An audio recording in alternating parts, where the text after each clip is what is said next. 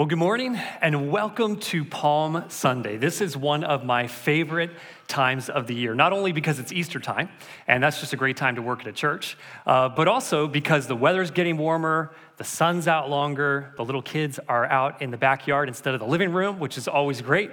But also I love this time of year because it's the season of my birthday. Now, you can ask my wife, I actually am not a person that likes to make a big deal about my birthday, although I just told all of you about it. But what I do like to do around my birthday is to do some reminiscing. I love to think back to my childhood. Now, I know I am biased, but I think I came from a great era to be a kid, the early and mid-90s. This is the era of the Ninja Turtles, the era of the Power Rangers, Tamagotchis, Pogs, N64, Mario Kart. This is my childhood. But not everything about the mid-90s was awesome. One of the things we were stuck with from the past was the good old box TV. Now, I found a picture here of one that looks like the one that was in my house. Ours was old even for the 90s when we had it. We had one of those big dials on the front that only went to channel 12. Ours turned on by pulling a knob out like you were choking a tractor.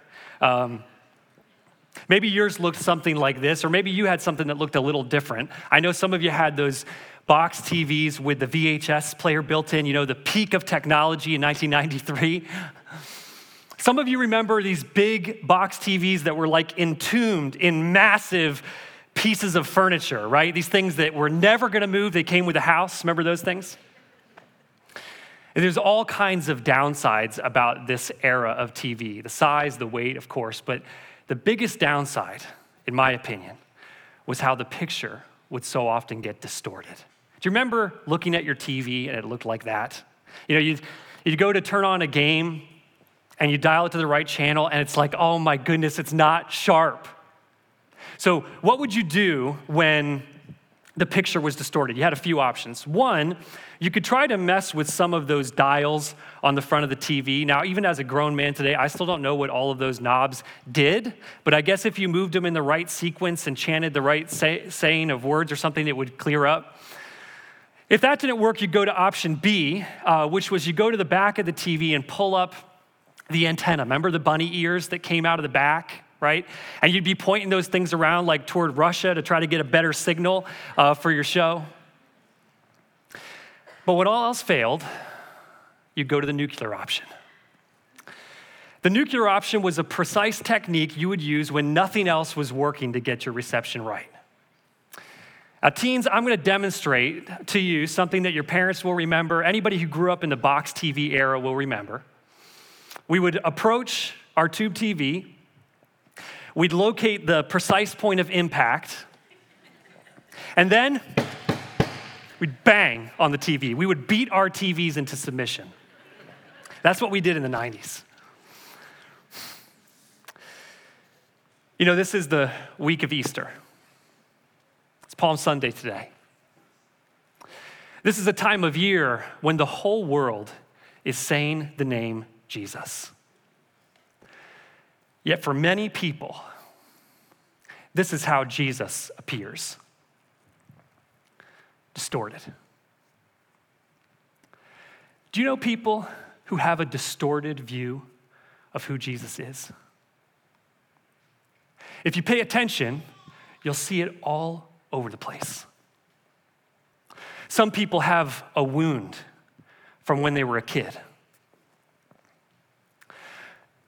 Some way that Jesus let them down. Other people have been rejecting Jesus their whole life, and now they find themselves angry at God. They've distanced themselves as much as possible from God's love. They've suppressed his image as deep as they can. Others may be people of faith, but people who are so burdened by life. Have you had moments of discouragement like this before? Now, maybe you were too private to post it, but you know what it's like to have a heavy spirit.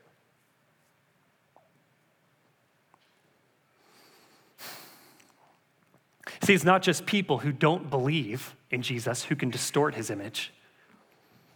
You and I can see him like this too. There's people in this room or watching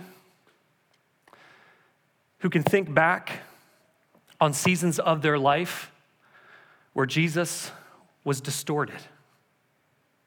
Times of unanswered prayer. Memories you have of people who were supposed to be representing Jesus to you, but represented him very poorly. Some of you have battled thoughts about heaven, hell, death, God. You've had doubts that you've never shared with anybody. Maybe you've even sat in this room before and seen testimonies on our screen of people who are talking about all that Jesus meant to them. They had an extremely difficult circumstance, but Jesus was right there when they needed him. And now they have incredible faith in who he is. And you watch that and you think, man, I would do anything to feel that way about God, but it's not how you feel. Your picture of Jesus is distorted. So how do we sharpen our picture of who Jesus is? Unfortunately, we can't just bang on Jesus. It doesn't work. But we can go to our source.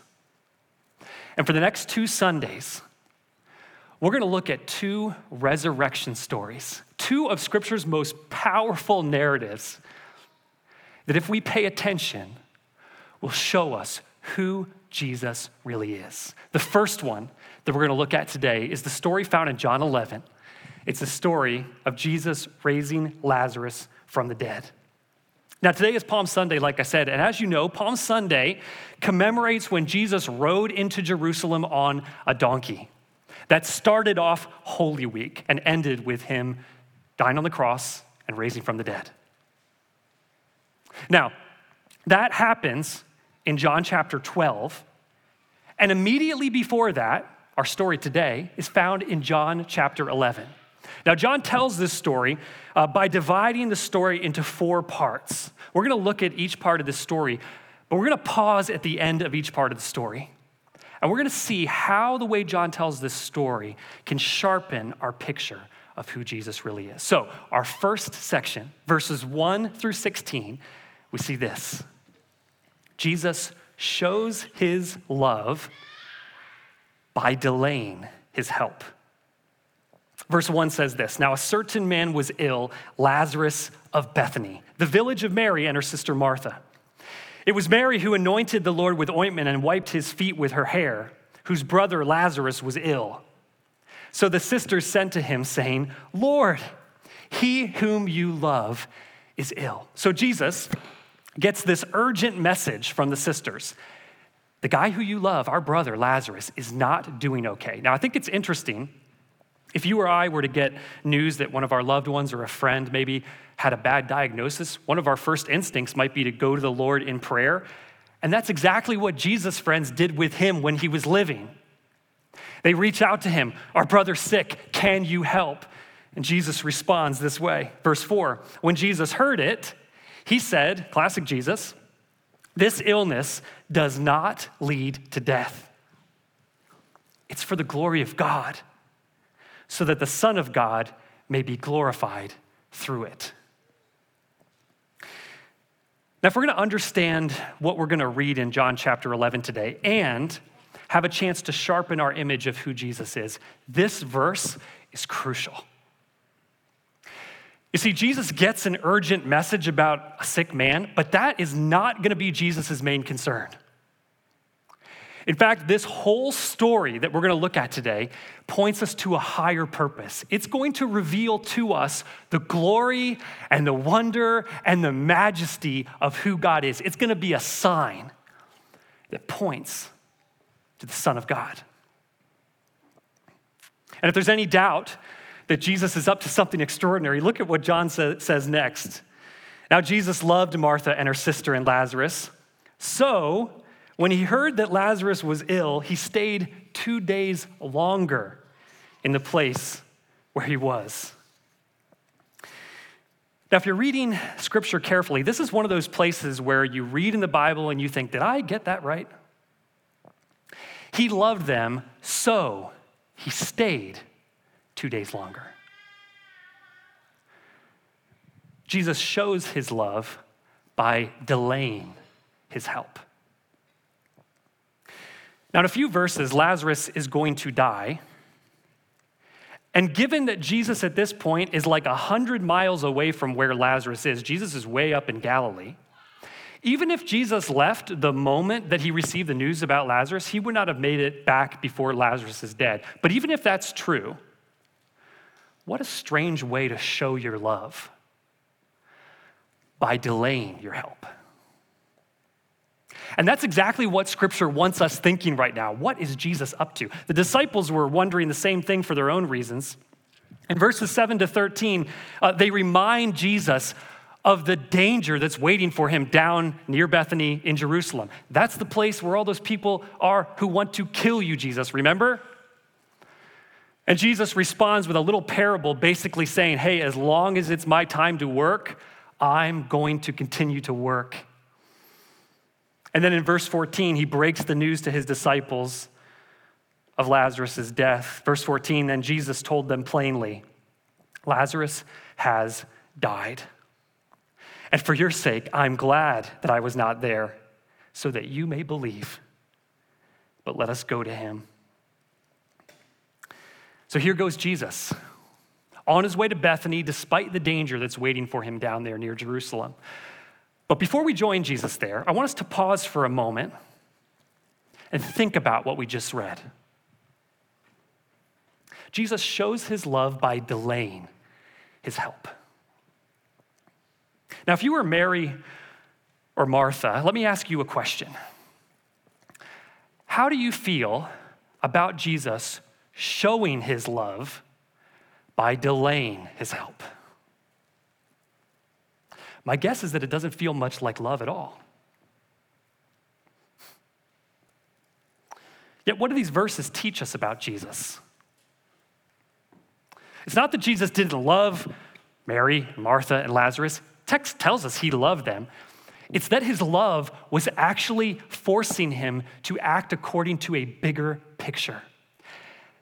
And that is the first point that John teaches us in this story of how we can sharpen our view of who Jesus is.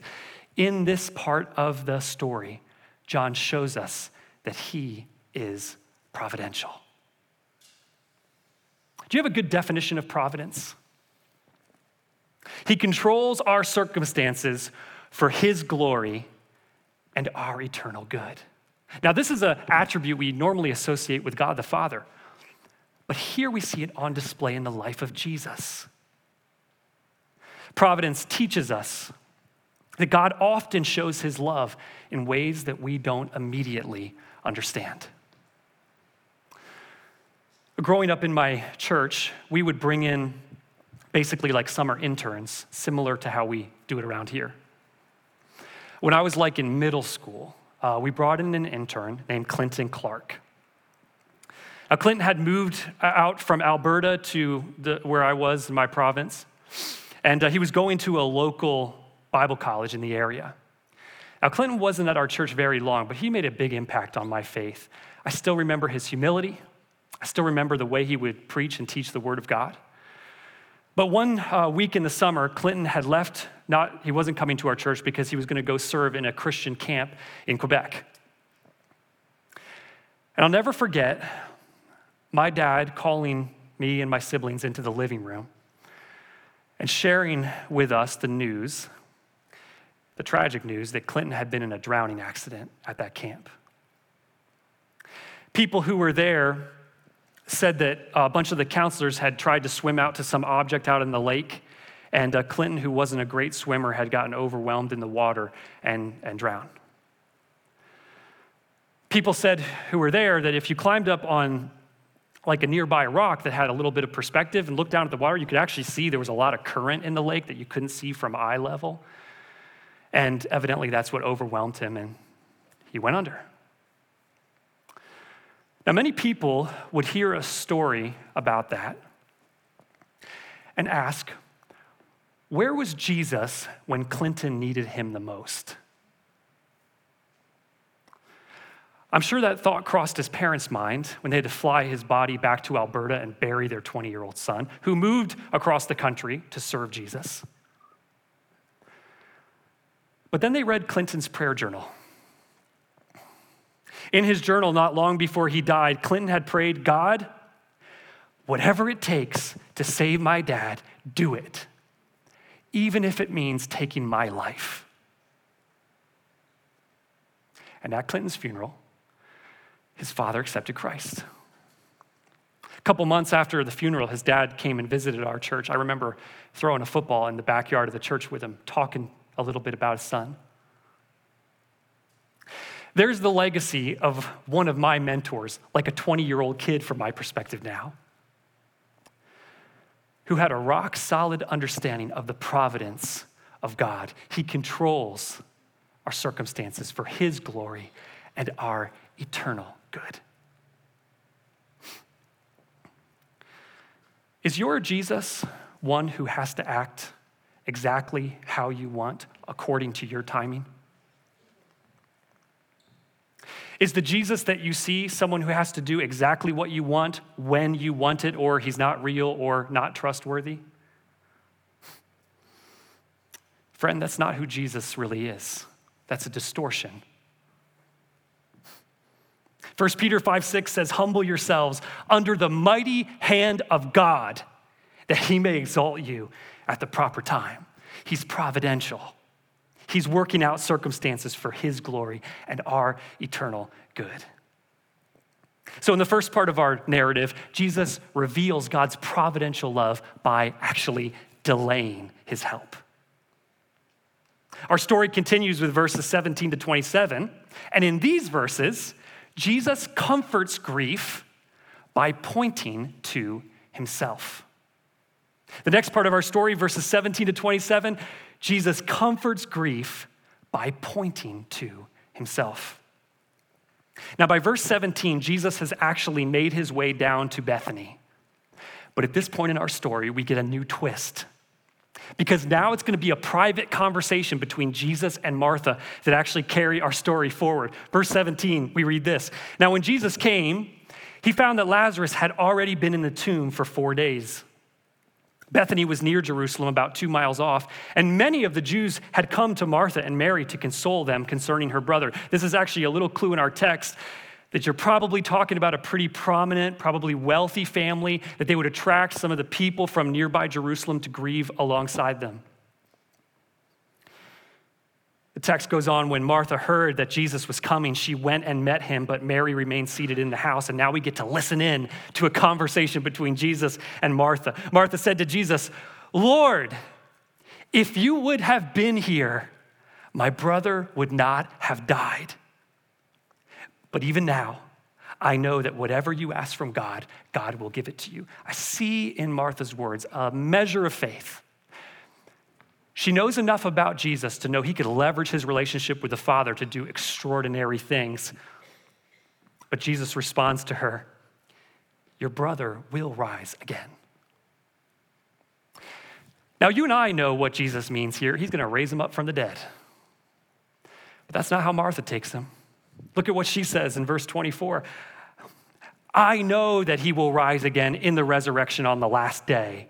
She misses Jesus' point, and so he says to her, I am the resurrection and the life.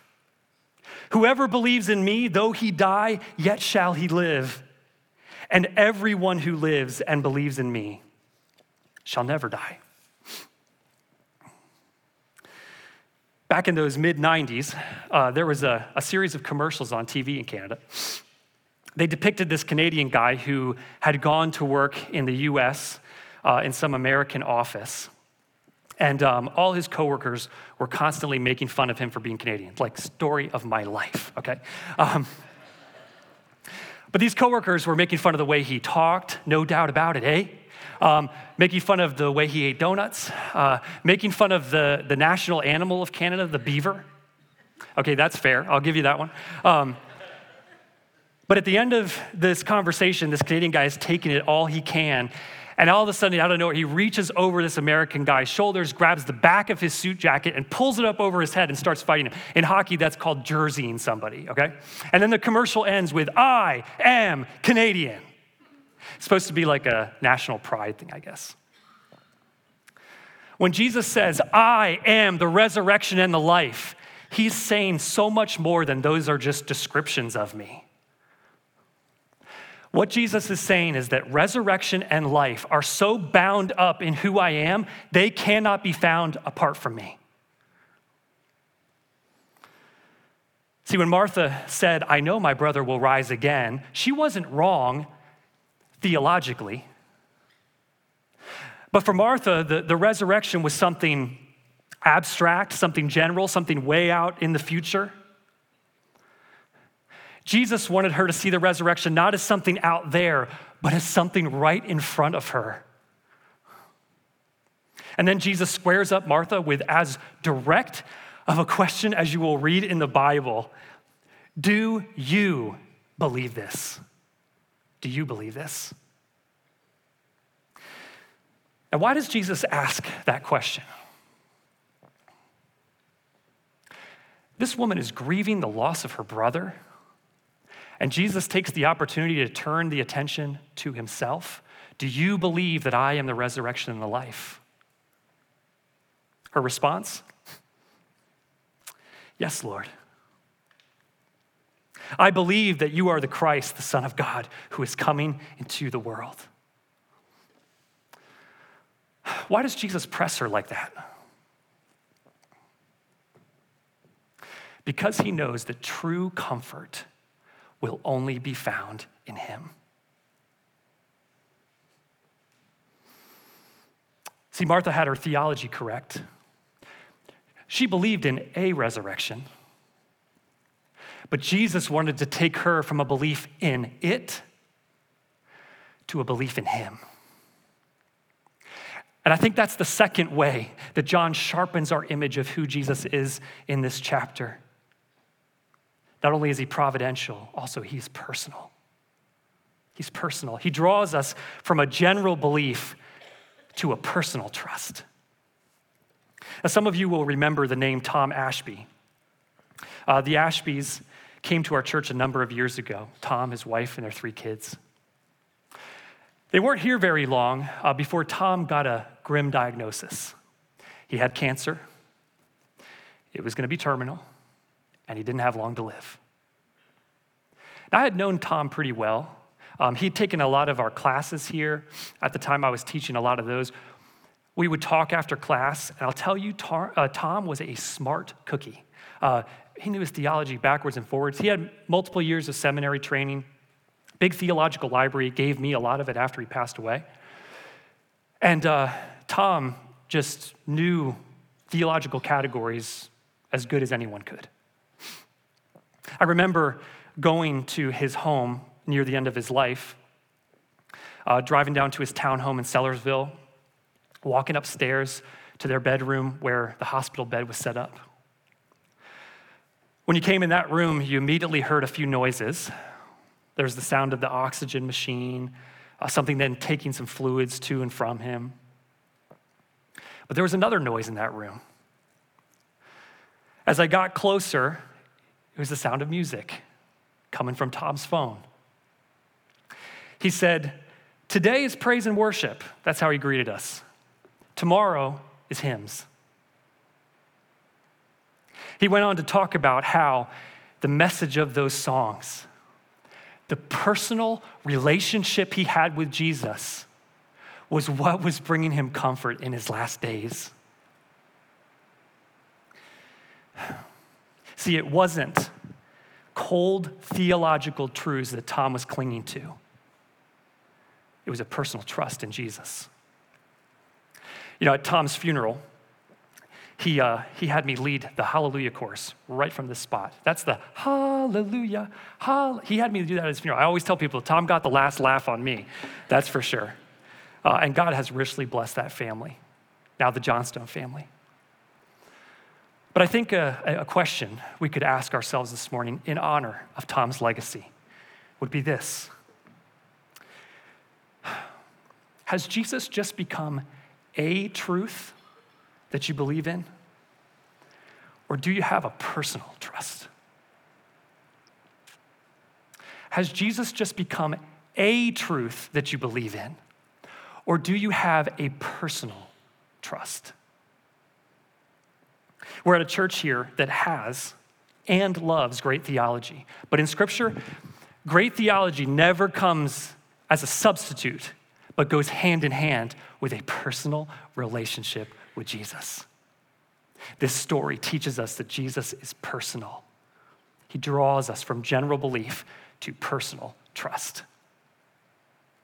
Now, back in John 11, at this point in our story, Jesus has been very tactical, carefully timing his journey to Bethany, carefully articulating exactly who he was to Martha. But now we're going to see a whole other demeanor of Jesus. In verses 28 to 37, Jesus responds to grief by mourning the loss. Verse 28 says this, when she had said this, that's Martha, she went and called her sister Mary, saying in private, "The teacher's here and is calling for you." When she heard it, she rose quickly and went to him.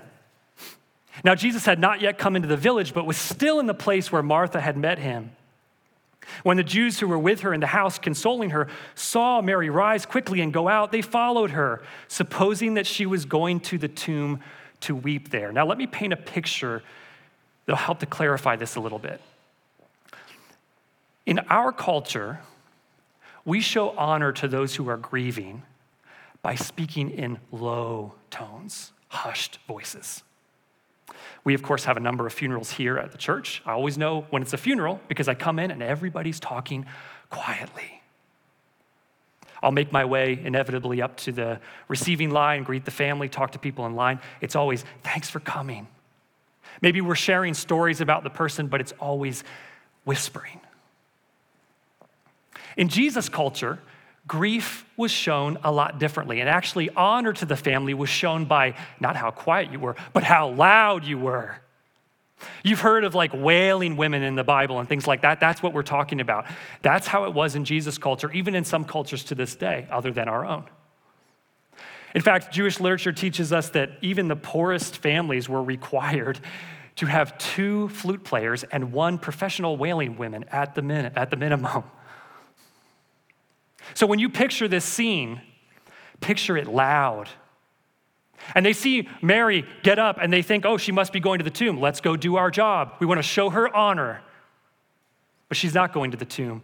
She's going to talk to Jesus. Now, when Mary came to where Jesus was and saw him, she fell at his feet, saying to him the exact same thing that Martha said. "Lord, if you would have been here, my brother would not have died." But even though those words were exactly the same, Jesus responds totally different. When Jesus saw her weeping, and the Jews who had come with her also weeping, he was deeply moved in his spirit and greatly troubled. And he said, "Where have you laid him?" They said to him, "Lord, come and see." Jesus wept. So you have this scene of Mary and her friends and family and these pro-mourners coming with her. And all the sounds and all the emotions of the moment, Jesus breaks down and begins to weep. And I'm sure Jesus was saddened by the death of his friend Lazarus, but I don't think those tears are just sadness. Remember, he is going to raise Lazarus up in just a few verses. In fact, there's a couple other words that catch my attention in this text. The words "deeply moved." Now, that's actually a pretty soft translation. Literally, these words mean outraged. You can find these words used of like horses snorting. Outraged. Where's that emotion coming from? Jesus was outraged. Now, some of that could have been from the lack of faith of those who are around him. I mean, I see a little bit of lack of faith in Mary and Martha. Could be more. He's dealing with all these people who are mourning loudly. Jesus might be thinking, "Don't these people get it? I have power over death." But I think something else could be going on too.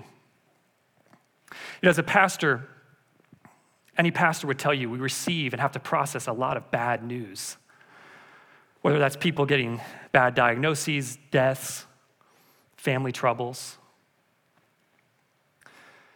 How do you respond to that bad news all the time?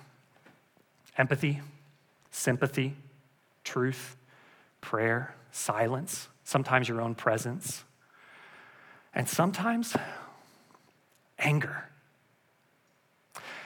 Not angry at the people, but angry because that's not the way it's supposed to be. Angry at the curse of sin that leads to pain and suffering and death. I remember when my little brother Jay called and told me that his eldest daughter Isla was diagnosed with cystic fibrosis. First emotion I remember feeling was anger. Not at God, honestly.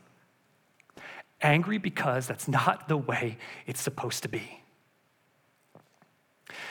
When we get to John 11, we're right at the end of Jesus' ministry. For 3 years at this point, Jesus has walked all over Israel, dealt with unbelief, dealt with sickness, dealt with poverty, dealt with pain, dealt with death. For 3 years, Jesus has dealt with religious leaders who are taking advantage of people, with spiritual enemies who are wreaking havoc on the population.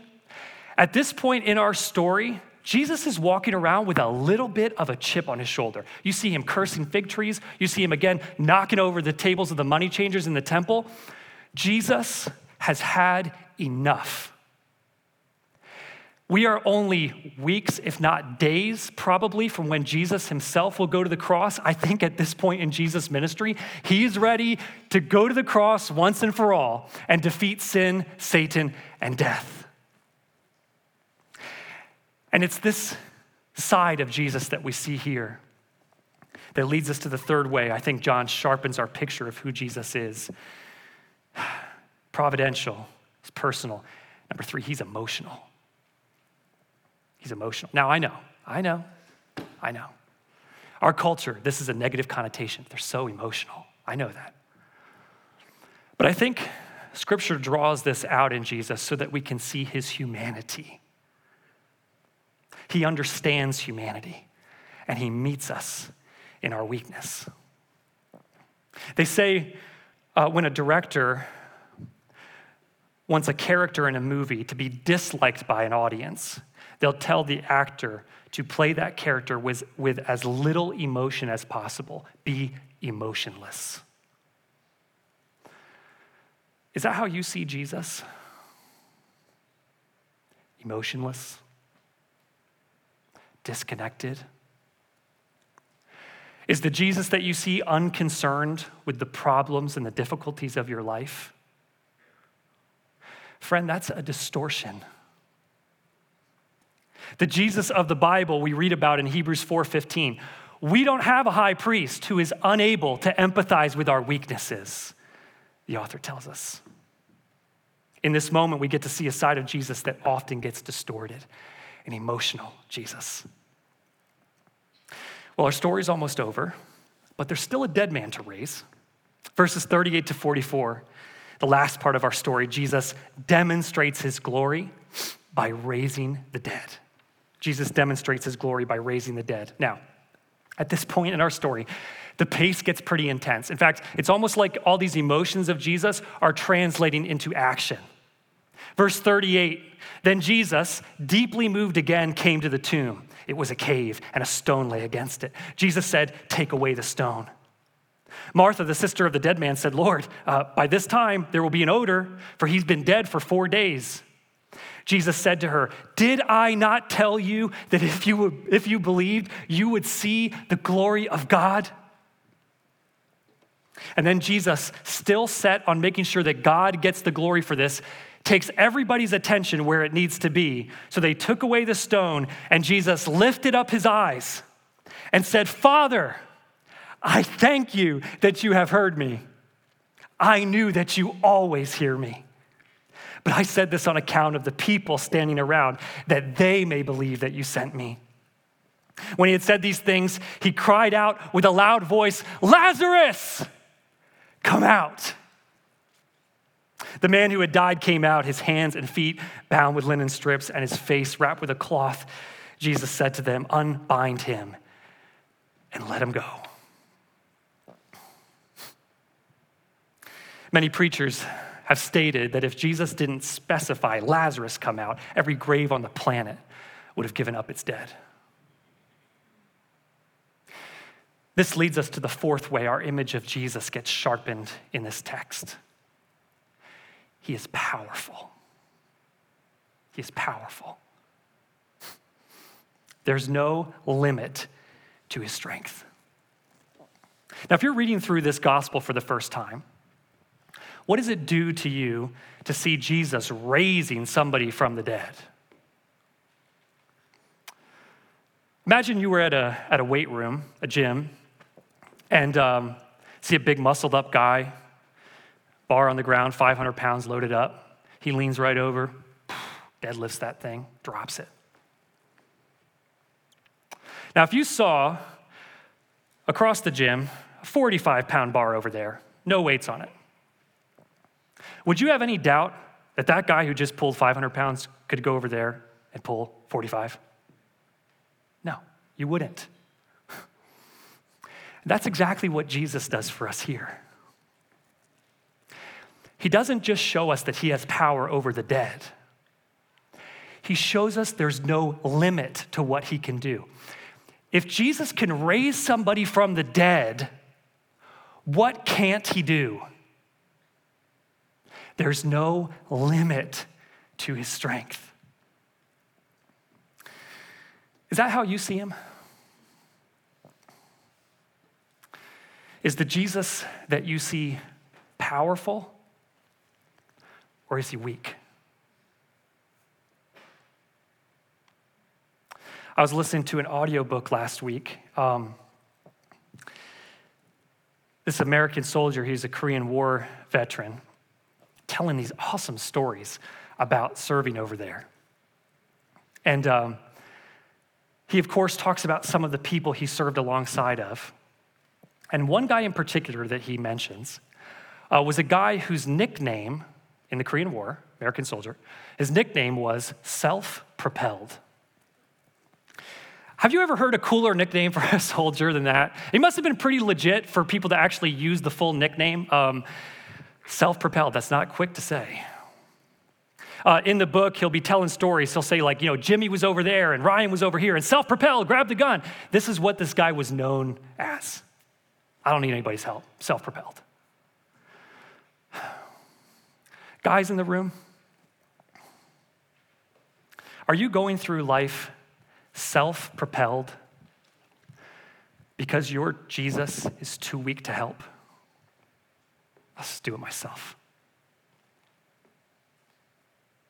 Moms here, are you overwhelmed in your day-to-day life and you're not asking for help because your Jesus is too weak to help you? College students, you take a weak Jesus onto your campus who can't really help too much with the kind of stuff we deal with on campus. High school athlete, you leave weak Jesus on the sideline while you go out and play with the big boys. If you're here today or watching, you're battling a disease, it's not looking good.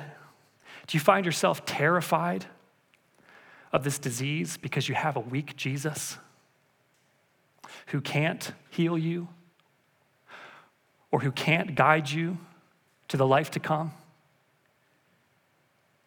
New believer, maybe you got saved recently.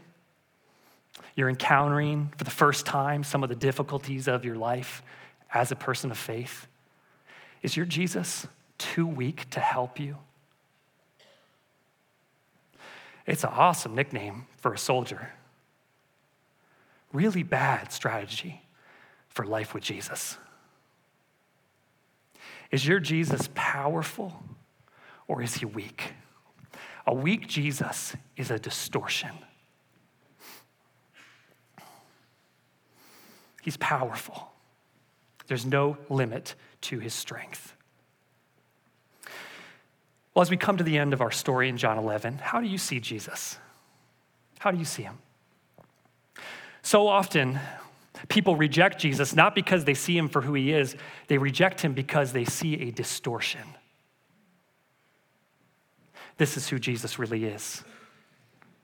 He's providential. He controls circumstances for his glory and our eternal good. He is personal. He draws us from general belief to personal trust. He's emotional. He understands our humanity and meets us in our weakness. And he is powerful. He shows us there's no limit to his strength. Now, as John 11 ends, it ends with two stories, and it's the same two stories that always get told about Jesus. In verse 45, the text says that many people believed, and then in verses 46 to the end of the chapter, it says that many others conspired with the Pharisees to kill Jesus. Those are the two stories that get told about Jesus. If you're an unbeliever in this room today, you face that choice before you. Do I see him for who he really is and believe? Or do I live with a distortion and reject him? If you're a believer in this room, you've got a similar choice to make. Do I believe in the Jesus for who he really is? Or do I keep following a distortion that I have created? This Easter, I pray you see Jesus for who he really is. He's providential, he's personal, he's emotional, and he is powerful. Let's pray. Father, I thank you for how Jesus has revealed himself to us in Scripture. Forgive us, Lord, when we live with a distortion of who he is. We see even in this story, a man died, but you were doing something in his life to bring glory and wonder and majesty to your name. May we think about our own lives that way. As we go through difficulty, as we encounter doubts, that we remember you're providential, you're personal, you're emotional, and you're powerful. God, help us in our weakness. We need you to see you the way we should. We ask this in Jesus' name. Amen.